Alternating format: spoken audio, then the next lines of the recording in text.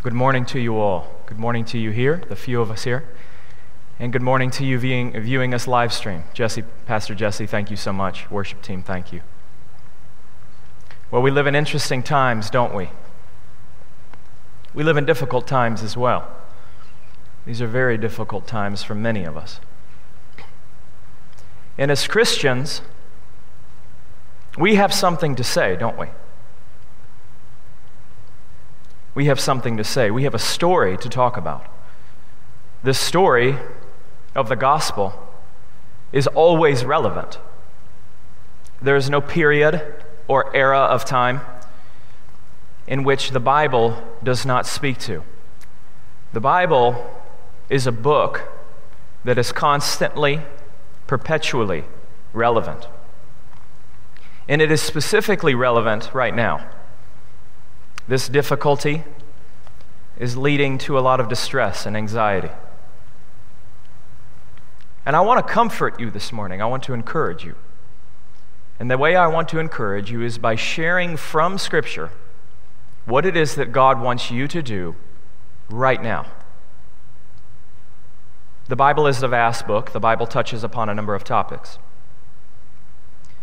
And one of the topics it talks about is how to live a godly life in the midst of difficulty, in the midst of darkness. And that's the message that I want to share with you this morning. How do I respond to this pandemic? What should we do? What does God want me to do? What is God's will for my life during this difficulty? That's the topic, that's the question we're going to tackle. Let's go ahead and turn to Philippians 2:15. That will be our passage this morning. Philippians 2:15. We will go through the end of verse 16. What does God want me to do? What is God's will for my life? Dear friend, if you're a Christian, if you're a non-Christian, it doesn't matter.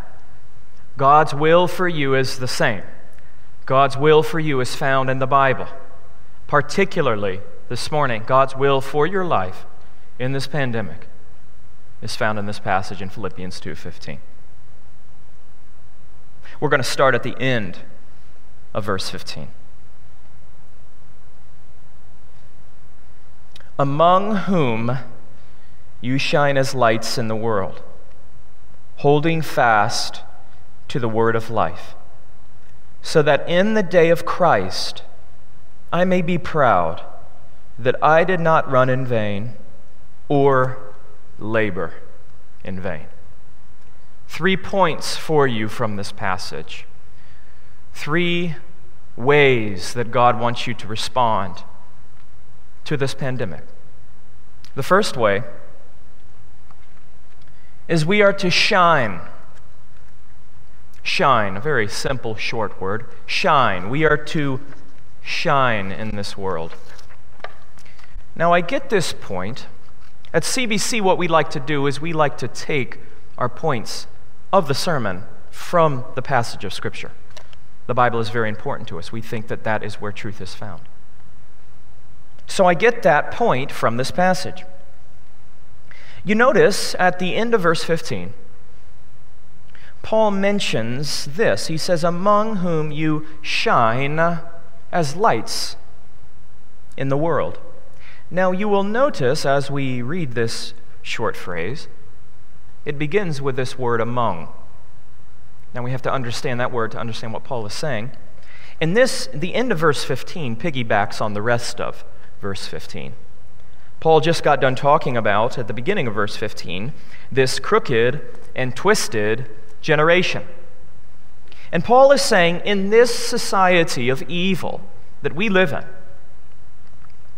in this crooked and twisted society, what Christians are to do is very simple. Christians are to shine. You go back to the early nursery rhyme you learned as a child. This little light of mine, I'm gonna let it. They said shine, by the way, if you can't hear them. They said shine.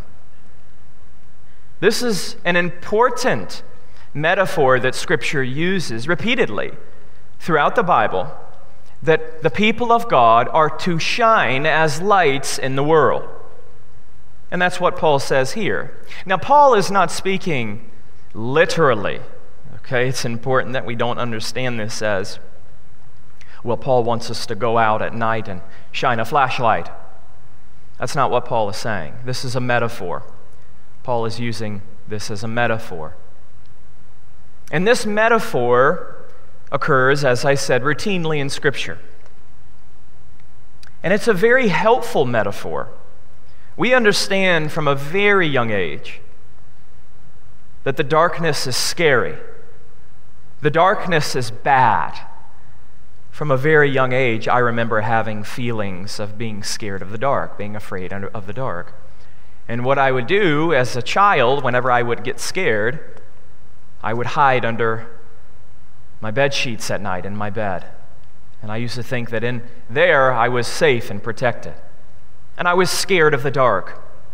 And we naturally associate that which is evil, that which is wrong, that which is bad, with darkness.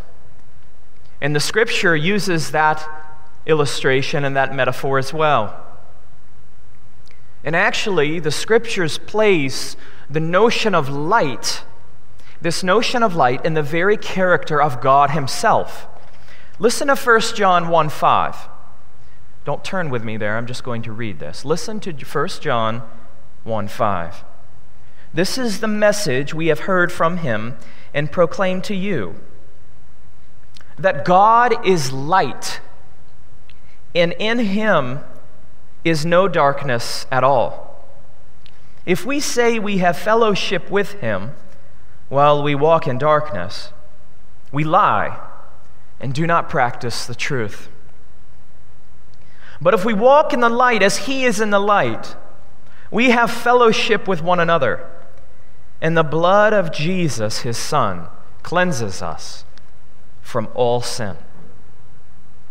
What this passage does in 1 John, what John does, is he complements what Paul is saying in Philippians 2:15. And the way he complements Paul is that he locates light, this essence. The Bible says that God dwells in unapproachable light. That's why we can't see God. His light is so intense that it would harm us. And John locates light in God Himself. And what Paul is teaching is that as followers and lovers of God, that we model God here in this world. And that our character as Christians is not one of darkness, but is one of light. And we are living in very dark times.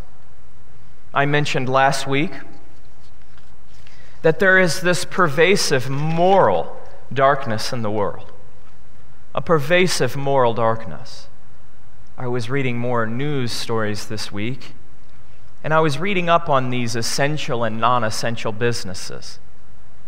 And in some places, I think I referenced this last week, in some places, actually I think in all places, liquor stores have been deemed essential, as well as some marijuana dispensaries, and even abortion clinics. Now, dear friend, the word that we give to that is darkness. That is darkness, and now even in some states, it's illegal to go to church. Dear friends, that's darkness. And also, there's so much darkness that we cannot see. That's in the news. So much darkness is being done behind closed doors. So much scheming, greed, lust, bickering, fighting, abuse. All of that is happening all around us. And that's darkness. But that's the society we live in. Now, that society has been the same since the beginning of time. And that will never change. There will always be that type of darkness. But right now, we're feeling an increased sense of darkness. I don't know if people are living more immorally now than they have. I don't know about that. But I know that there is an increased sense of loneliness and despair and suffering. And in that sense, I think the darkness is thicker. The darkness is more pronounced. And this week, I heard of a story coming out of Huron, a very sad story. A lady by the name of Mary Hofer. Mary Hofer was a godly woman. She was 51, and she was a school teacher at a Christian school. And last Saturday, I think it was, she died due to this virus, complications from this virus. And I think yesterday, or last week, I don't know the specifics, sometime this week, her uncle, who was a state representative, his name is Bob Glanzer. Bob Glanzer also died, him also being a very godly man. So within one family, within the span of a week, you have them losing two loved ones because of what's going on. Dear friends, this is difficult. The term that we might apply to this is darkness. We're living in darkness. And I imagine that as we go through this summer and in the fall, here in Pierre, that darkness will encroach. And I do believe that it will get darker before it gets more lit. So how do we respond to this? What does God want me to do, Pastor? Well, I think first and foremost, we have to live godly lives, dealing with the moral darkness. How you live matters. What you do with your thoughts and your words and your actions matters to God. And what the Lord calls you to do is like what 1 John 5-7 said. We are to walk in the light. And what that means is that we are to live godly, holy, and upright lives. We are to not love the things of darkness. We are to not love sin. We are to repent. And we are to model how Jesus himself lived. Purity, righteousness, holiness, self-sacrifice, humility. That is one way that we shine as lights in this world. But another way that might be more pressing now is that we have to embody hope. We have to embody hope. The central confession that we have as Christians is that God sent his Son to live and die for you. And the Bible says that because of the power of God, the Father raised his Son from the dead. And that resurrection changes everything, absolutely everything. And dear friend, as the darkness creeps in, which I believe that it will, we have to have hope. That hope, that message of good news, we have to hold on to tightly. And we must hope, we must live as those who have hope. We do not despair. We might suffer, yes. But dear friends, Jesus is not in the tomb. And one day, he will make all things right. And we know that because he rose from the dead.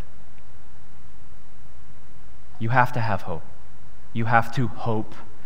You have to have it as a noun, and you have to do it as a verb. As you struggle, dear Christian, and even non-Christian, if you have thoughts of an increasing anxiety, despair, and dread, you have to put your hope in Jesus. Not in washing your hands, not in wearing a face mask. You should do those things, but more so, placing your hope in Jesus, because we have hope.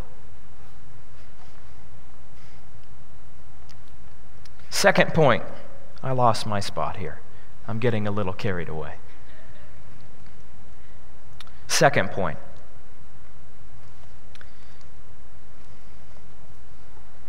Verse 16.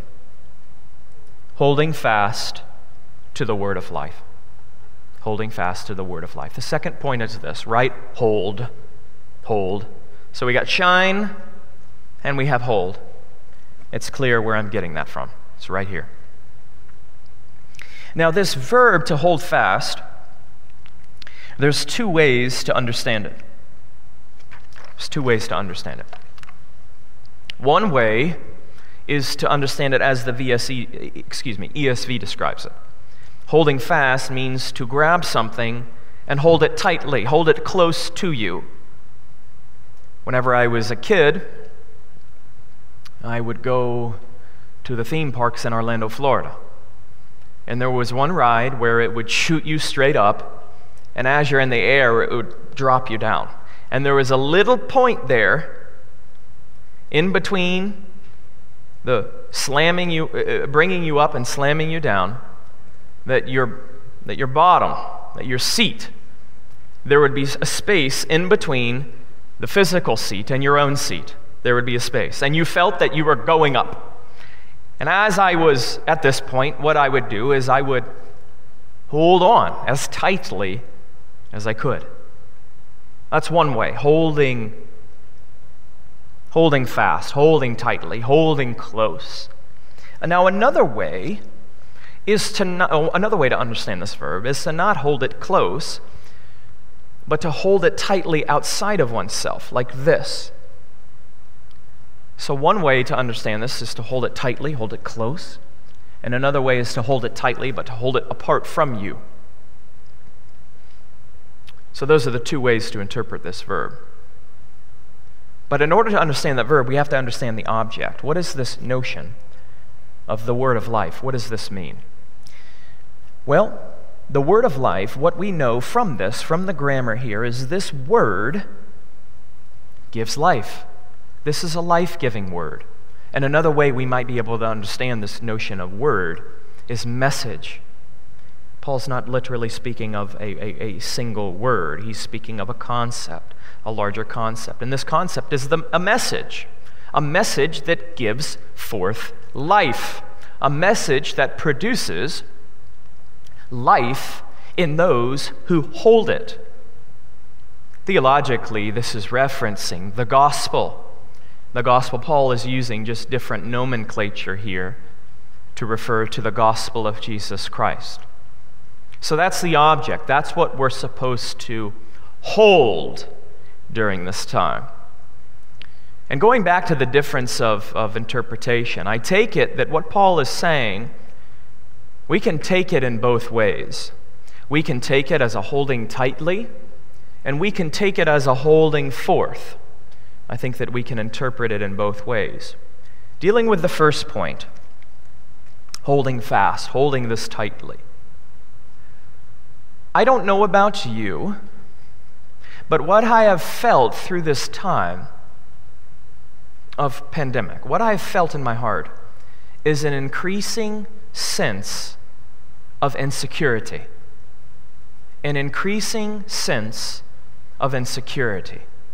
What this pandemic has done for me and for you is it has increasingly taken away the things that I find comfort and security in. The most pressing thing is health. You think about your own health. You think, wow, what if I get this? Will I die? We've all had that thought. I've had that thought. That encroaches upon this security that I have, that I think I'm going to live till I'm 70 or 80? And what about my family? What about my loved ones? I think that they're going to live many more years. I don't believe that death is imminent for any of my family members. And yet, this virus is encroaching. It's shaking my sense of security. What about my job? What about my job as pastor here? What if this pandemic goes on and it leads to increasing financial disaster for the world, and therefore this church can't support a pastor? I've had those thoughts.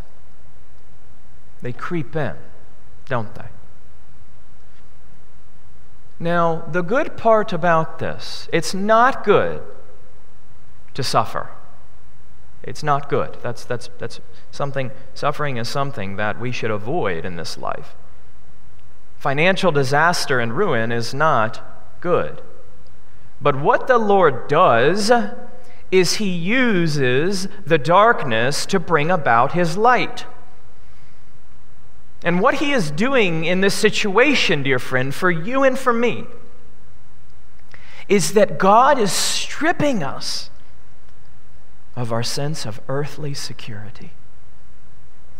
He is removing from us those things in this earth that we so often find identity, comfort, and safety in, specifically our own health, our family's health, our financial status, our jobs. Nothing is immune from what is going on. It can all be taken from us. Now, when we are living in times of prosperity, we often have this view of security. But dear friends, that's a false security. Nothing in this world is secure. Nothing. No money, no health, no relationship, no family member. There is nothing secure here. And I want you to feel that in your heart, in your bones. Feel that in the deepest part of who you are. And in that context, Jesus steps in. And what Jesus says is that I am the resurrection and the life. He who trusts in me will never die. Jesus came here, but He is no longer here. In all of life, God wants to use the difficulties to point you to Him, to Jesus. Because, dear friend, it is only in Him that you have security and safety. Only. Listen to this statement. This comes from the Heidelberg Catechism. This is an ancient confession. This was written after the Black Plague. You think about the Black Plague. The Black Plague was much worse than what we're going through. Killed hundreds of millions, and the population was not near as big as it is today. This is written, I believe, in the 17th century, maybe about 100 years after the Black Plague. And what they wrote is so relevant for us. Listen to this. I've read this before. It's worth repeating. The Heidelberg Catechism asks this question: what is your only hope in life and in death? What's your only hope? This is the answer that we have as Christians. That I am not my own, but belong with body and soul, both in life and in death, to my faithful Savior, Jesus Christ. He has fully paid for all my sins with His precious blood and has set me free from all the power of the devil. He also preserves me in such a way that without the will of my heavenly Father, not even a hair can fall from my head. Indeed, all things must work together for my salvation. Therefore, by his Holy Spirit, he also assures me of eternal life and makes me heartily willing and ready from now on to live for him. Dear friend, what is your only hope in life and death? I pray that your hope is not yourself. I pray that your hope are not your finances. I pray that your hope is not your career or pleasure or your spouse or your kids or hand washing. All of those things can be taken away from you. Those are false sources of security. What we have to do is we have to cling to Christ alone. Hold him tightly. Hold his truth tightly. We must hold fast to the word of life, Jesus Christ, the gospel. And secondly, we must hold him forth. We hold him tightly. We hold him tightly to our chests. He is our only comfort in life and death. And also we hold him forth so that others can have that same sense of identity and security in Christ. We evangelize. We have to tell others. We have to. We have to tell others of the gospel of Jesus Christ. We have to hold forth the word that gives life, the message of eternal life. And this is how I want us to do this as a church body. As a church body. So yesterday, there was this day of fasting and prayer. I had posted something on our Facebook page. I had sent something out via email about it. And what this was a international gathering of Christians who would fast and pray on the same day. And there was a video last night kind of summarizing the day, a time of prayer and worship. And during this video, during this time of prayer and worship, there was a very helpful suggestion about how to evangelize this week. As we lead up to Easter, how do we evangelize? We have to evangelize. This is one of the most important weeks of our church calendar. And so we have to get the good news out there. So how do we do this in this time? And they made this suggestion. There was a gentleman who got on and he made this suggestion. He encourages us, and this is what I want you to do, all of you in this church. This is what I want you to do. I want you to tape yourself giving a brief testimony of the grace of God in your life this week, whether that's on a computer, whether that's on your iPhone, whatever. I want you to tape very briefly, and I want you to invite others to find their only comfort in life and death. Now, this is not a sermon. This is very short. And I want you to also invite people to listen to the Easter message at our church. Very brief. I will send an email out later on in the week about this. And I want us all to do this. I want us to flood social media so that this hope goes out in this age. That's going to be my exhortation to you all. What I want this church to do, all of us. And then we post this video on our social media. And also to be praying. One way we hold forth the word of life is through prayer. Dear friend, I hope that you would be on your knees asking the Lord for revival. You know what came after the Black Death? The Protestant Reformation. Protestant Reformation. Dear friend, we do not know what God is doing in this world. We do not know. But we have to hold on to this word of life and hold it forth. Shine by sharing the gospel and praying that the Lord would send revival in this world. 2 points so far. I don't even remember the first one. Shine. Shine. Shine. Hold. Third, endure. Endure. Going back to Philippians. Holding fast to the word of life, we just covered that. So that in the day of Christ I may be proud that I did not run in vain or labor in vain. We got to keep going. We got to keep pressing. What Paul is saying here is he's making a comment about his own self, his own psychology. And what Paul is saying is that he wants the Philippians to keep pressing, to keep going, to keep holding fast to the word of life, so that when Jesus returns, Paul can be filled with gladness, so that Paul can be glad that they endured.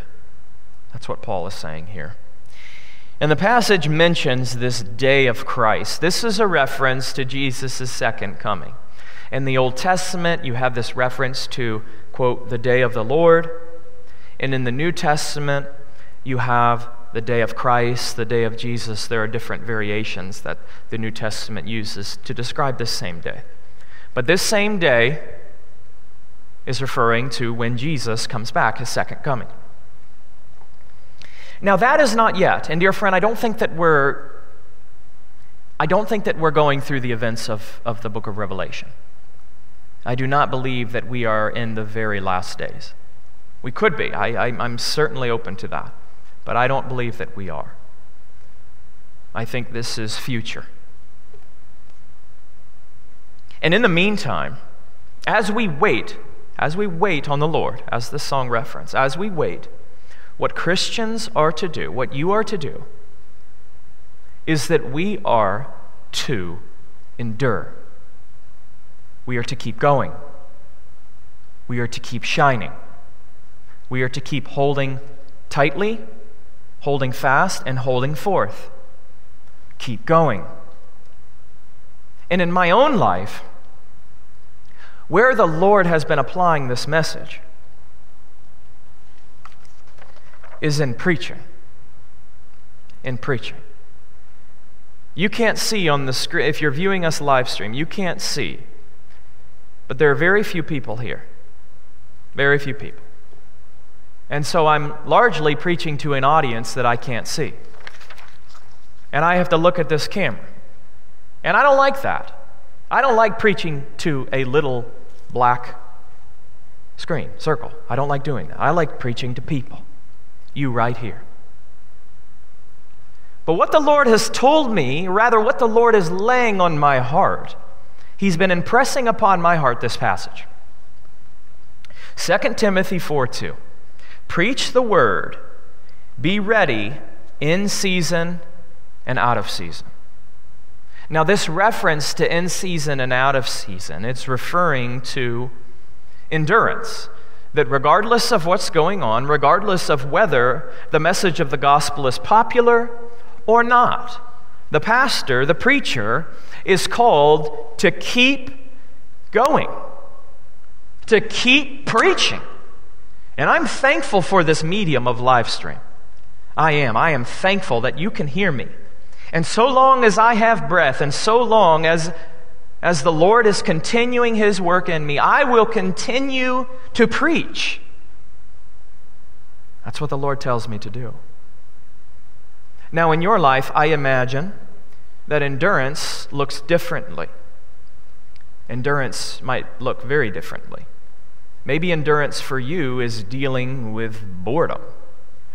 It can be kind of boring sitting at home all day. Maybe it's boredom. Maybe it's being locked in your house. Maybe it's monotony. Or maybe it's something more significant. Maybe you have a parent who is living in some assisted living and you can't see them. Maybe it's enduring through that. Maybe it's enduring through worrying. Maybe it's enduring through anxiety and dread. I don't know. I don't know. The circumstances and situations are vast. But what the Lord is calling us to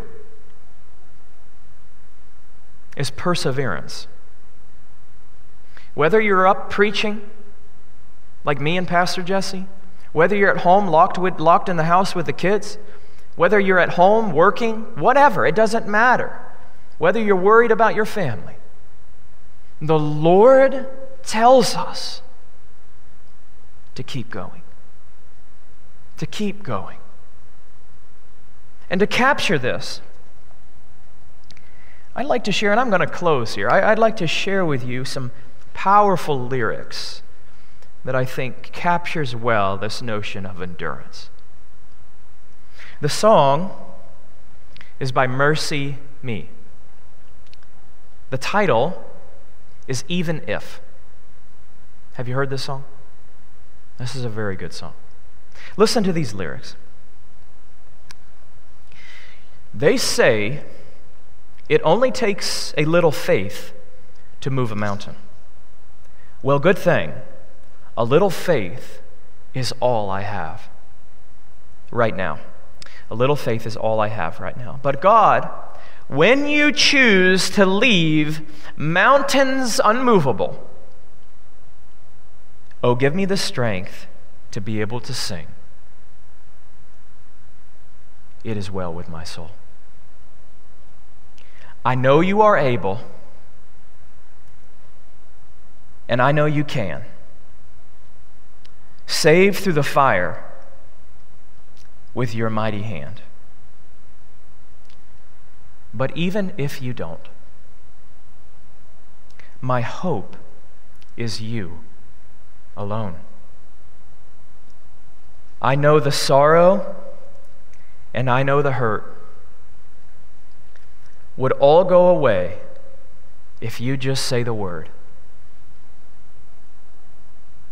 This is endurance right here. But even if you don't, my hope is in you. My hope is you alone. That's endurance. That regardless of what happens here in this life, we're going to keep going. We're going to keep repenting. We're going to keep sharing. We're going to keep praying. We're going to keep hoping. We're going to pray for healing. We're going to pray for protection. We're going to pray for revival. We're going to pray for God to move. But dear friend, based upon the resurrection, based upon the empty tomb, we know that our hope is not here. And that even if God says no, we will endure. Yes, Father, you are the eternal God who dwells in inapproachable light. And Father, you have made yourself known through your Son. Your Son has come to show forth the Father's light. And we see that you are inexpressibly good and faithful, Father, and that your purposes are beyond our understanding.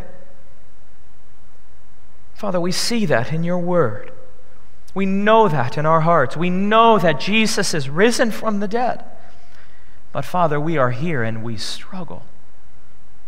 And Father, as the darkness encroaches in, we pray that the Spirit would put the light of God in our hearts, and that we would shine. We would shine in this morally depraved society, in this society that for us is growing increasingly dark. Father, we pray that our only hope in life and death would be our faithful Savior, Jesus Christ, who has fully paid for all my sins with his precious blood. And Father, we pray that this week we would hold that message forth. And Lord, as we do, we pray for endurance.